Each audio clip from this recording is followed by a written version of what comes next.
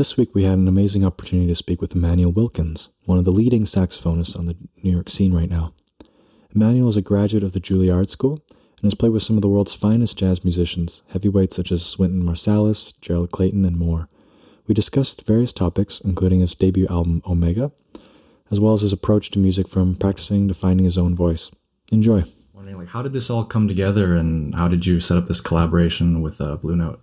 Yeah, it came about. It started off on the road with Jason Moran. He took me out on the road, and I had a band already, and we had been playing for maybe a year and a half or so. And I had asked Jason to produce the record on the road, and he had told me to wait initially.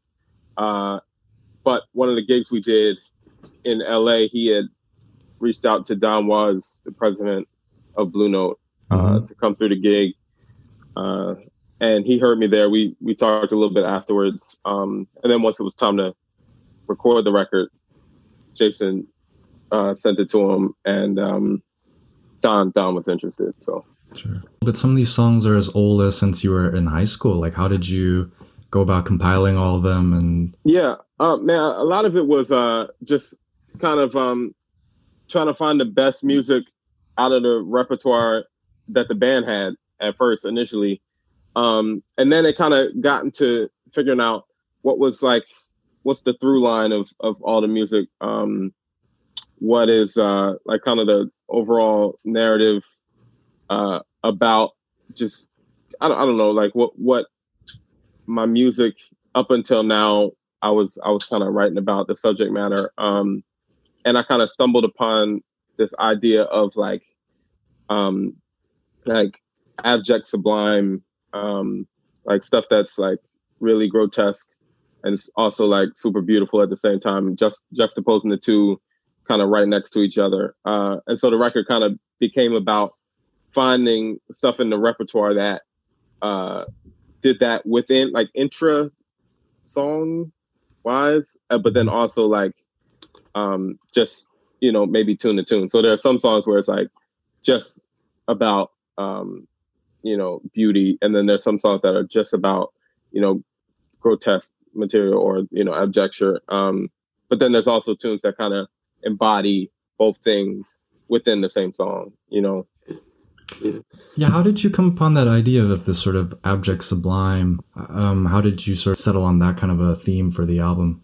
It really kind of came about thinking about how I wanted to speak to Black communities. I feel like my music has always been kind of at some sort of intersection between Black identity and spirituality in a way. And so a lot of the music was kind of geared towards trying to figure out what it actually means to hear what Blackness kind of sounds like, and I've been interested in that in fashion or art. I can look at a Kerry James Marshall painting or a David Hammond's or a Glenn Ligon, and it there's something that actually looks it looks Black, and so I was interested into what does it mean to sound Black, I think jazz is what's interesting about jazz is it's the only, well, I say Black music in general is the only situation where we really see Black people fully actualized, in a space, and so I think that there is something that kind of codifies what, I don't know, the African American sound is, regarding, blues music, soul music, funk music, jazz music, etc., hip hop. Yeah. And so I was just kind of interested in it's the idea of when we're living life, we're living life on two planes consistently. One of, like I said, supreme abjecture and then supreme sublimity, Dave Chappelle, Black Twitter, TikTok, all of these things are in waves, making light in a way of super grotesque material. Slave Play, is a play by Jeremy O. Harris that just got 12 Tony nominations. And that's based on a lot a lot of backlash right now for that kind of reason. It's like, you know, man, how you gonna like make light of this, you know, kind of horrific kind of idea, you know? So yeah, I mean, I think black life in general is much about those two things kind of juxtaposed against each other all the time. Yeah. So why did Jason Moran tell you to wait to record the album? Were you still in school at the time? I was still in school, but I think it was partially because he hadn't heard the band, and I think he encouraged me to do a lot of research too. He told me, he was like, man, check out everybody's first record. Me and him kind of had not opposing viewpoints on a first album, but maybe he really stressed the idea of like the fact that, you know, it's your first record, you know. Booker Little died at 23. You know, I'm putting my first record out when I'm 23. So it is important to kind of, you know, think about what the statement's going to be, what you want the tone to be. But then also I had heard from Kendrick Scott, who asked the same question to Terrence Blanchard. Terrence was like, man, it's all about a body of work. It's about building a larger body of work. It's not about one record. So hearing both kind of things in my ear was actually good for me. You know, it kind of, you know, balanced myself out in terms of what I thought about the first record. You know, I was serious about it, and you know, I mean, the band was serious. We were prepared, so it wasn't no thing like, you know, we went in the studio and we played it like it was another gig, you know. But I also didn't have that stress on me, like, oh man, you know, I did have kind of the big picture aspect of like, you know, this is one in hopefully many. So. And when you were checking out these debut records, were there any that sort of stood out to you, or that you?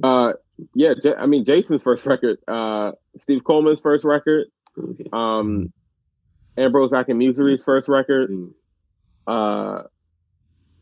Yeah, those were main ones. He basically encouraged me to check out like people, you know, who are still alive, their first records, like, you know, what was their, you know, kind of how they go about things. Greg Osby's first record.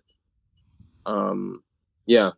And he also like stressed to me that the fact that like some people's first record were a flop, you know? Yeah. So like understanding, and I've always been about this too. It's like getting down to like the real DNA of like what makes something good, what makes something bad. And just, trying to find like the deepest layer of all those things. Because I feel like that's really the key to growth and doing things right, you know? Sure. Yeah, for sure. We wanted to kind of talk a little bit about your approaches with acting as a sideman versus leading a band, and how you kind of approach those two different maybe mindsets. Yeah, man, it's cool because I feel like, well, I did start to lead a band when I was really young. I started leading a band maybe I was like probably 15 or 16 in Philadelphia. Sure.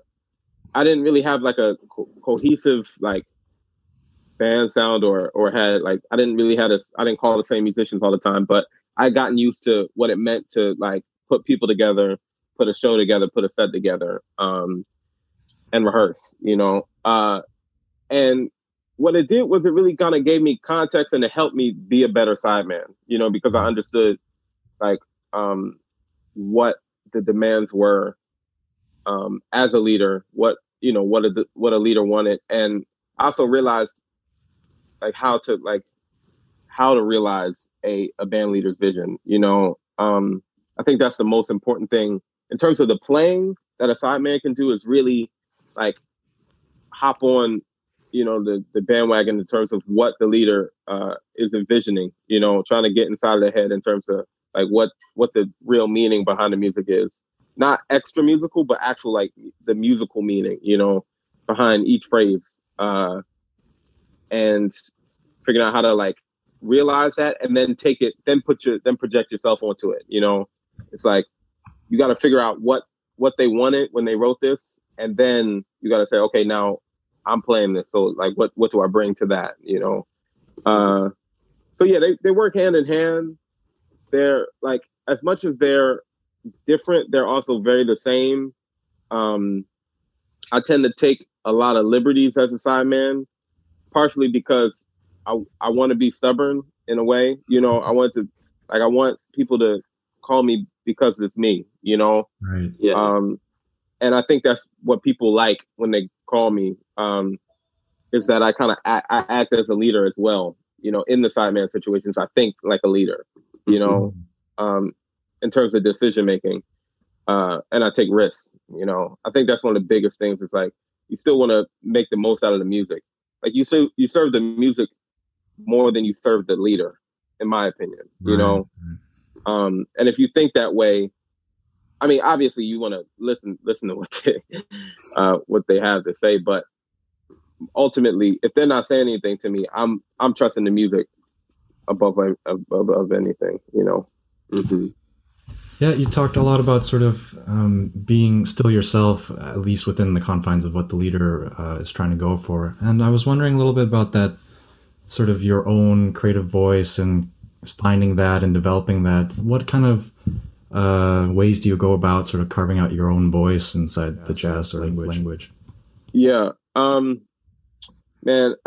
finding your own voice is interesting. I feel like it's actually it's extra musical. It's philosophical. It's more mostly about your values, and figuring out how to like project that onto the music.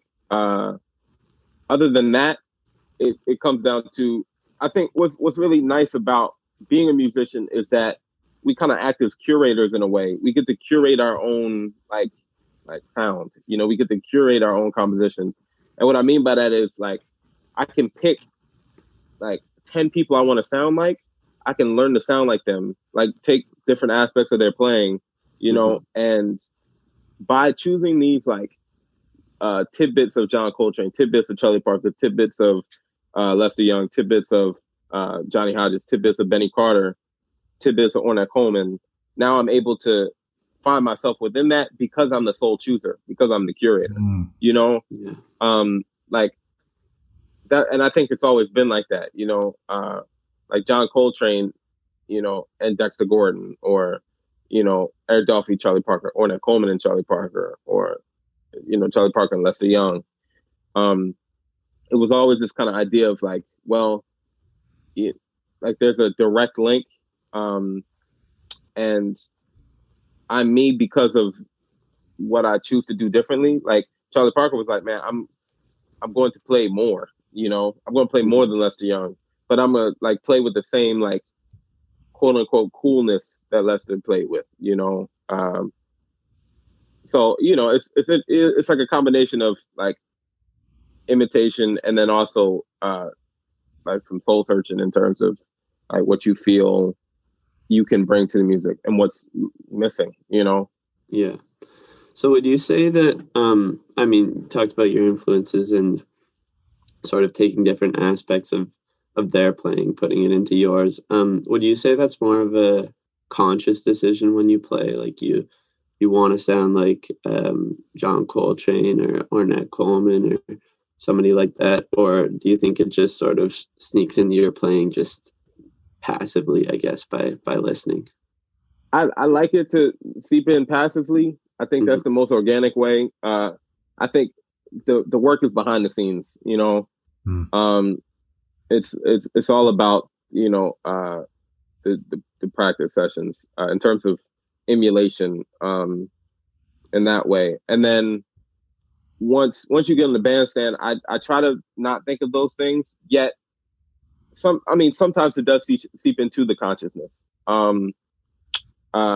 Someone actually, this great piano player, Fareed Barron, told me, he hit me to this thing about the John Coltrane Quartet where basically anytime like Train would play this thing, like he would do this like, and that was apparently an ode to like Fats Waller, and so that was like that's an example that I can think of a conscious decision to kind of acknowledge something or I consciously put it into the space versus let it seep in passively. So I think it's a blend, but I would say it's like 80-20.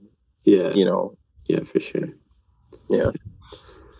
And you talked a little bit about Philadelphia. You grew up just outside Philadelphia, but I'm assuming you spent a lot of time playing in the city.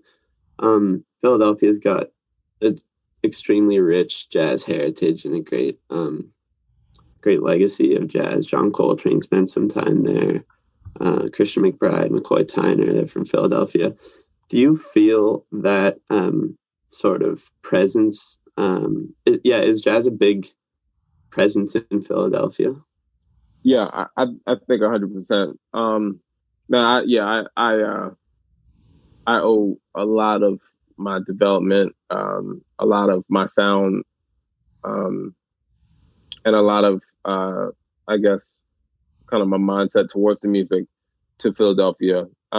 You're right. The influence of John Coltrane on Philadelphia is supreme in a lot of ways. Like I always tell people this, like if you go to jam sessions, what's interesting about Philly is like instead of them playing like I don't know, maybe Up Jump Spring or I don't know, something like that, they're calling like Resolution or Passion Dance or Impressions. Wow. And people play it for 30 minutes, 40 minutes, Wow. So get to Philadelphia sometime, man. Yeah, man. No, it's deep. And I didn't realize that it was different until I moved to New York. And I'm like, oh yeah, so that's like not normal. Yeah. But it was always this kind of, it was a spiritual thing. It was like everybody on the bandstand was always kind of dedicated to like reaching for something deeper, something higher. And that, that was really special for me. It wasn't just about playing for 40 minutes. It was like, no, we're trying to get there. We're trying to find a place. Yeah. And it was special to me because everyone was on the same wavelength, Yeah. It wasn't like some people were just up there playing for 40 minutes. Everyone was like, nah, like we trying to hit, we trying to go higher, It's crazy, man. Yeah, and that kind of soul searching and like reaching for spirituality, did that relate a lot with the fact that you were going to church and stuff, and that was sort of your introduction to the instrument, right? Or... Totally. Yeah, I mean, I think it was, yeah, exactly. I think I was getting that like spiritual food from both realms. It's like whether I was going to a session or I was, playing in church every Sunday, it was coming from both places, and I think in the music, it's always been my pursuit to kind of live in that middle ground between both things, Yeah, I remember looking through one of your interviews, even mentioning how you spent some time outside of the Coltrane house, and then you even visited Cousin Mary once in Philadelphia. I'm sure those experiences really helped shape sort of your interest and movement in jazz. Totally, yeah. Yeah, and so then after your time in Philadelphia, what made you end up going to New York and attending Juilliard and things like that? How did that all come about? Yeah, I just, my parents wanted me to go to college. I also thought it wasn't a bad idea.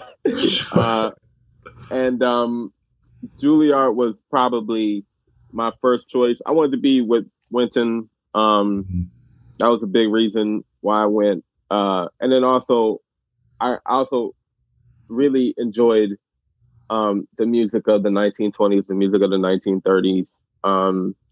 And that seemed to be the only collegiate institution that I could go to actively play that music.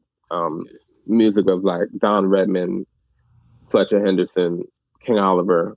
I didn't think I would get that anywhere else. So that was those were two reasons for me going there, was kind of to fill in the holes in my playing and really get a good 4 years of playing older music that I probably would never do again in my life, and I haven't yet.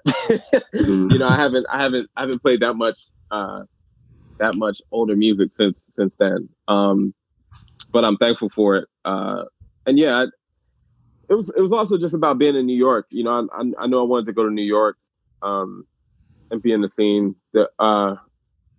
Any musician that would come to Philadelphia, I would always go to their shows, badger them after the gig, and you know, ask them a bunch of questions, including Jason.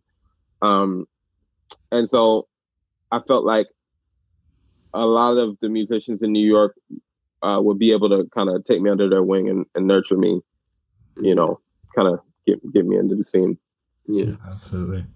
So while you were at Juilliard, it seems like, I mean, you played with so many great musicians, you know, Gerald Clayton, Wynton Marsalis, you were talking about. Were a lot of these gigs, did you get them while you were at school? Yeah, man, I was hustling. Yeah.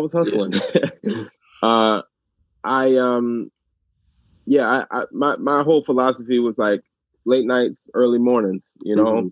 I had 9 a.m. classes, 8 a.m. classes, but I was also, you know, trying to be at Smalls with Roy Hargrove at, you know, 3 a.m, you know. So there was no balance, you know. When people ask me, like, you know, how do you balance this? It's like, no, balance, man, I'm an artist. Like, balance. You don't have balance. Like, hey, what are we balancing? Like, no, we live like teeter-tottering, you know. So I was always about kind of giving 200%, you know. It was never like 50-50 or, you know, 75-25. It was like, no, I got to just give 100% to both things, you know, to being active on the scene, to meeting musicians, to, you know, going to Aaron Parks' house and working on composition, but then also going to Andy Farber's composition class, you know? For sure. Yeah, and in terms of that schedule, I mean, you said like balance, there's no such thing as balance. Yeah.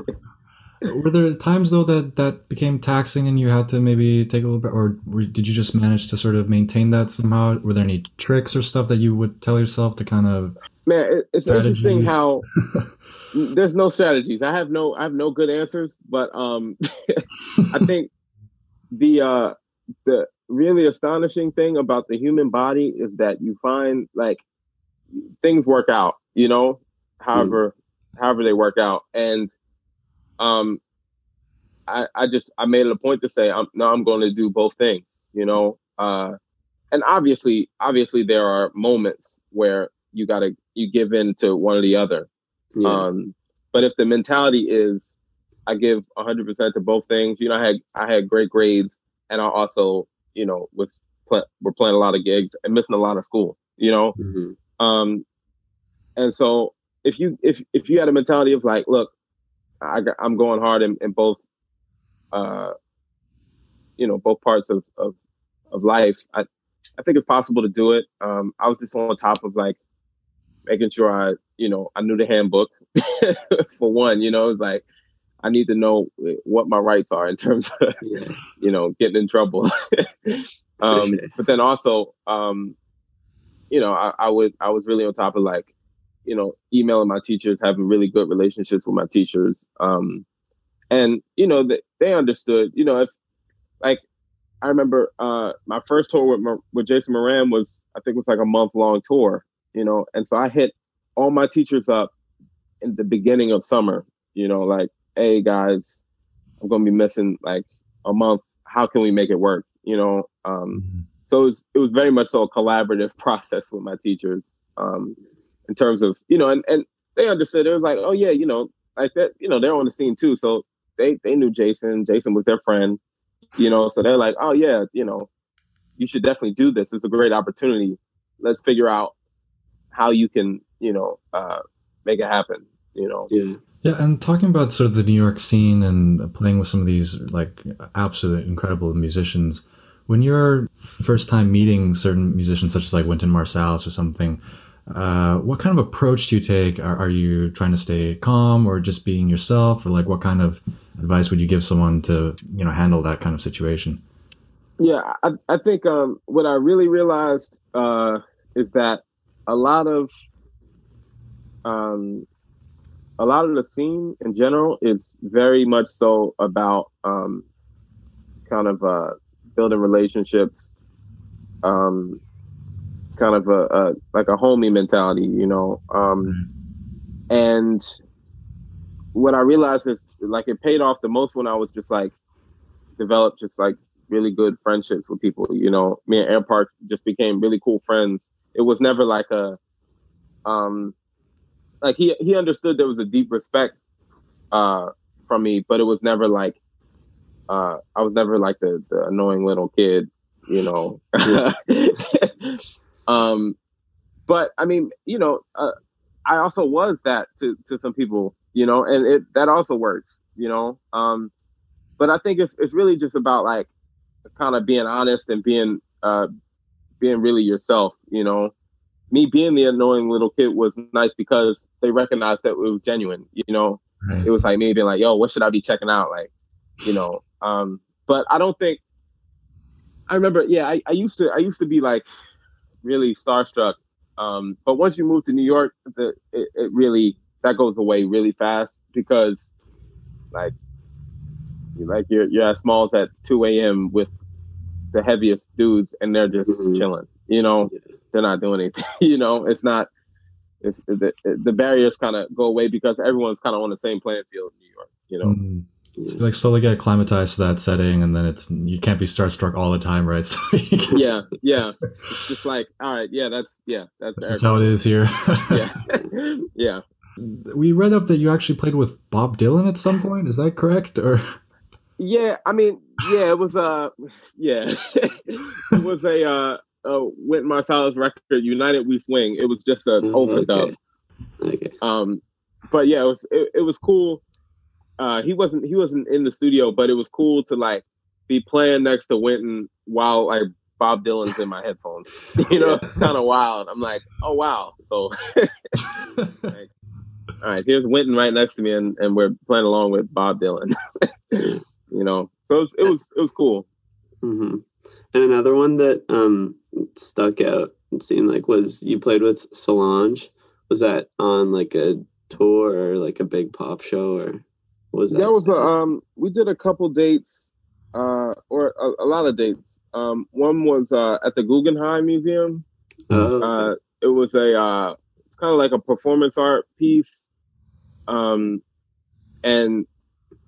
it was like partially us kind of remixing some music from her second to last record, Not When I Get Home. A Seat at the Table. Yeah. So it was like a part of us kind of remixing that, and then also like there was a period at the end of the show where we straight up like played free for like maybe 2 minutes. It's just like, and we're talking like large bands, you know. And so it was really cool. That was a great project. And then I did some shows in LA. We did FYF Fest. That was a huge crowd. That was really fun. Yeah. So what was that like? Would your approach be different to playing with this big group, playing with Solange, and like, for example, at that festival in Los Angeles, this massive like stadium show versus a club in New York? Yeah, I mean, obviously, creatively, I have way less say, you know. Yeah. But what was nice is I actually really trusted her in the situations. She was really a part of the process. Usually with like big pop stars like that, the musicians are pretty much, on their own until the gig. Yeah, very separated. Like I did the Victoria's Secret fashion show with Shawn Mendes, and like he came in and we sound checked and then we did the gig, so with Solange, I was really, she was making she was creating the choreography, she was creating the horn parts, she was all of that. She played a part in everything. She came up with the idea like, I'm thinking maybe at the end of the concert we just like play free for like 2 minutes, Yeah.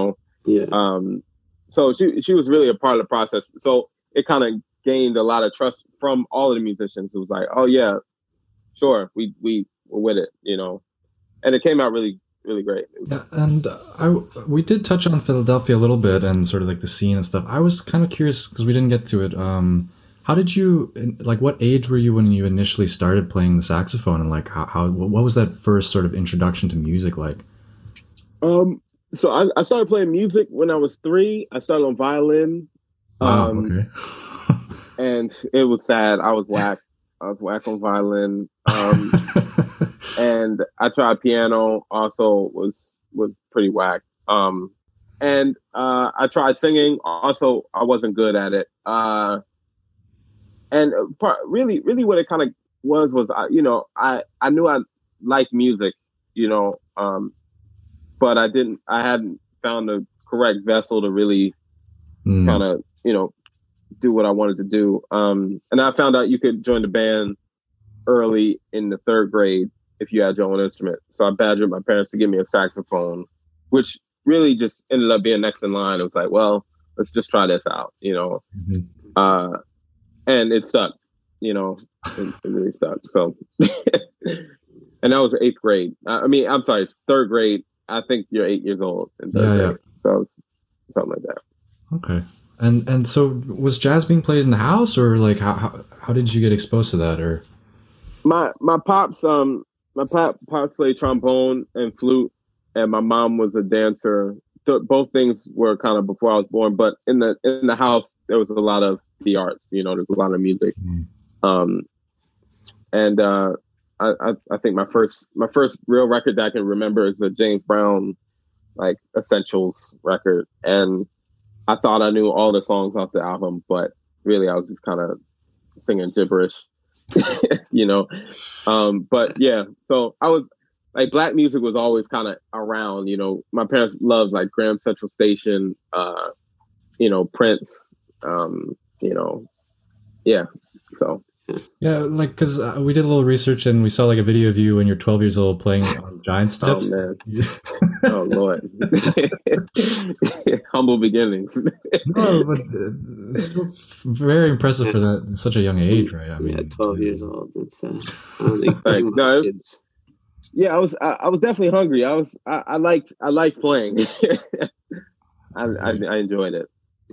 Yeah. And I mean, growing up, sort of, just outside Philadelphia, but you were obviously in the city a lot. I guess you were probably born sort of right when the neo-soul movement was happening in Philadelphia.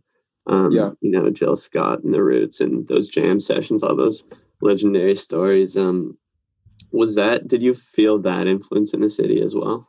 Totally. Jill Scott was a big influence when I first started.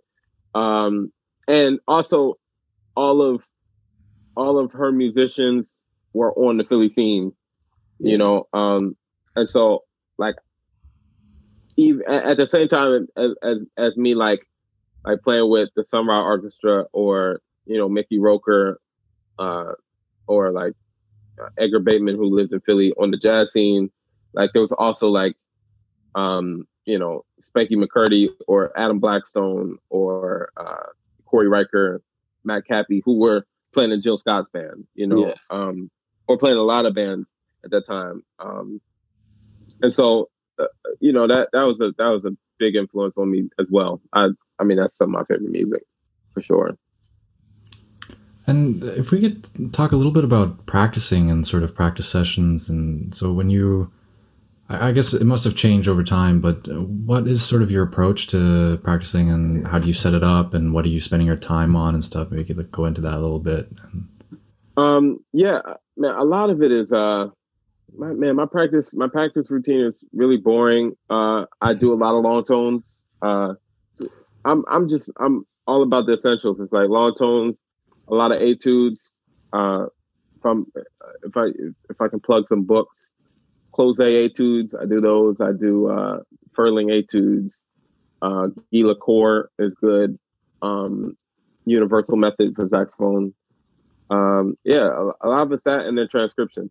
I think that usually covers all my bases of what I need to know, or what I need to work on. you can find something in all of those things that will help with whatever you have problems with. And a lot of it became me kind of making little equations up to fix my problems. So if I had problems with articulation, then I would check out Coleman Hawkins and play the Furling Etude number 2, you know? So it got down to what I kind of touched on before of like, you know, kind of understanding just like that deep DNA of like what makes something what it is, you know, what is the purpose of the Furling Etude, you know, and then like what aspects of Coleman Hawkins or what aspects of someone's playing has like who has good articulation, you know, Cannonball Adderley, Coleman Hawkins. Those are the first two that come right off the bat for me, you know, Clifford Brown, you know, and so understanding that, and then maybe doing some work with the metronome, you know, just kind of, you know, just I would just make up little exercises for myself, just, you know, just based in logic, you know. That's really what it kind of came down to. Sure. And in terms of hours, like what was sort of, how many hours were you doing a day roughly? Man, I would do like, I could do about 5 hours, 6 hours. Now, I mean, now it's really about just having the horn out. Like, keeping the horn out allows me to spend all day doing it, you know, and just doing it in doses. And it becomes a 12-hour thing versus like a concerted, you know, I might do like a concerted hour and then, you know, go do something else. And then, you know, especially when I'm in New York. Right now I'm in Philly at my house, and it's a little bit more lax, you know. But when I was in New York, or whenever I'm there, I just put my horn on the stand, and it turns into an all day kind of festivity. And that, like, 5 hours, 6 hour practice sessions, was that consistent for you, you know, throughout high school or university even, or? Yeah, I think it was. Consistency was really important, and repetition was important, you know.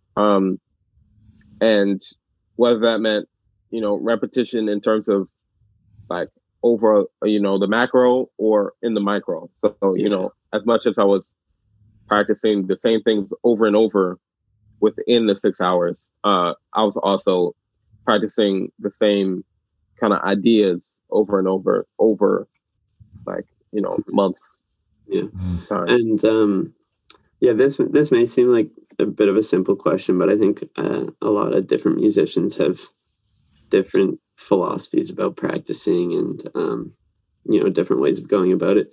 Do you enjoy practicing? Like, do you enjoy really working through those long tones and the etudes? I do. But it's the same feeling I get from like working out, you know. So it, like, some of it hurts, you know, but it feels really good after, you know. But then some things I enjoy, you know, like I enjoy lifting weights, you know, but I really don't like doing planks, you know, like planks really, they those things, man, you know. But so it's like in my, you know, but it's all a part of working out. And at the end, I'm like, whoa, I'm done. Like, this feels great, you know. And the same with practicing. I enjoy certain aspects of it, and I don't others, but it always feels really good afterwards. Yeah, for sure.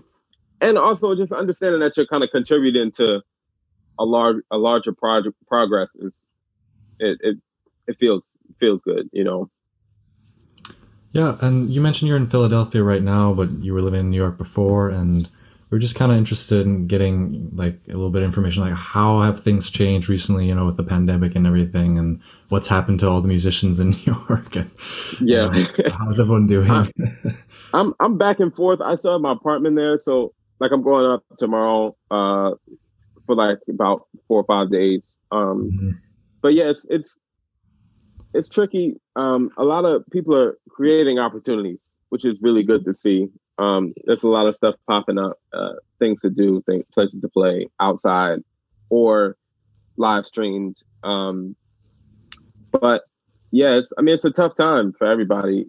I've been thankful to be able to have a family close to me, where it's like Philly's only an hour or 2 hours away from New York City. So I was able to kind of make this trip back. But a lot of people are, hunkering down in New York. And a lot of people don't have the luxury to, I'm playing the Blue Note with Joel Ross on Friday. So people don't have the luxury to take gigs in New York, while still living, away. So I think everybody's experience is different in terms of handling this. But I think, I've belief in artists during this time to keep creating, and also for presenters to find interesting ways to still, present the music to the people, which is good. So what's your sort of daily schedule look like right now at this point? And like, how are you filling up your days? Man, it's a lot of things. It's really, right now, it's a lot of writing. It's a lot of practicing. It's a lot of working out. It's a lot of watching a lot of movies,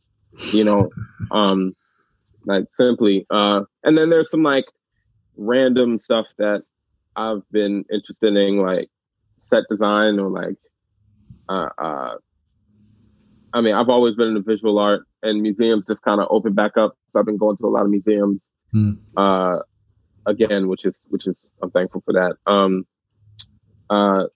don't know, video editing, I don't anything, it's kind of like this time kind of lends itself to just, more random stuff. Sure, exciting things you'd never get the chance to otherwise, right? Yeah, it's been cool. And a lot of family time. I'm home, so that's nice, Cool. Yeah, we've kind of starting to get to the point where we wanted to wrap it up, and we wanted to maybe ask you a little bit about some future plans you have, like things that you're maybe have set up. I heard that you might be going to the studio again soon to record another thing, or yeah, man. Hopefully soon. We have enough music for about 5 more albums. So, that's good to hear. So yeah, we're ready at any point. But I got some stuff coming up. I have something in Brooklyn at Roulette that'll probably be live streamed. And that's a commissioned work, a new work. And I'm also doing a collaboration with a dance company. This lady, Sidra Bell, Dance New York is the name of the company. We're doing some works in progress in November. And then the premiere will be some time after that. But those are the 2 things that I'm really developing right now, along with, actually, 3 things. And then Kimmel Center Commission. I've been artist in residence at the Kimmel Center for, I guess, since January. But, things kind of obviously shut down. So it's been on sort of a halt, but we're still working on finalizing everything with that. So those 3 things are keeping me busy. That's good. Yeah. And if we could just circle back for a second to the live stream shows. It's been great for us here because we're getting to see, these crazy New York musicians in our own living rooms, the live shows. But how is it different for you as a performer? Do clubs in New York, are they allowing anyone in at this point, or is it no audience? Smalls is allowing, I think there's 25% capacity, so there's maybe 8 people. Yeah. But I haven't played Smalls yet. The Jazz Gallery is allowing I think 3 or 4 people in, and the tickets are like $80, $60, $70, $80. And the idea is, it's basically nothing's open yet, but it's slowly they're allowing, people in. I was telling somebody what I really miss the most is having 100 people packed in a room to listen to 4 people, just the way the energy kind of transfers in that way. It's 100 people putting like a bunch of energy all on like 4 people on stage. You know, I miss what that feels like. Exactly, you know. Yeah. Sure. And then for like maybe a last question, just I like to ask artists about their sort of biggest musical or just artistic influences in general at the end. Do you want to list some names or talk about certain people just to kind of top it off? Yeah. I mean, definitely gospel music, any gospel music. But then also for saxophone, John Coltrane, Charlie Parker, those are the obvious. And then Ornette Coleman, Henry Threadgill, Benny Carter, Ben Webster, Kenny Garrett. Yeah. And for composition, Brian Blade, Aaron Parks, Ambrose Akinmusire, gospel music once again. Great. Well, thank you so much, Immanuel Wilkins, for taking the time today, and we hope everyone goes and checks out your album, Omega, and we look forward to seeing what you do in the future. And yeah, thank you so much. Thanks a lot. Thank y'all. Thanks for having me. Absolutely. Fun. All right, well, have a good day, man. Thanks, you too. Yeah. Peace.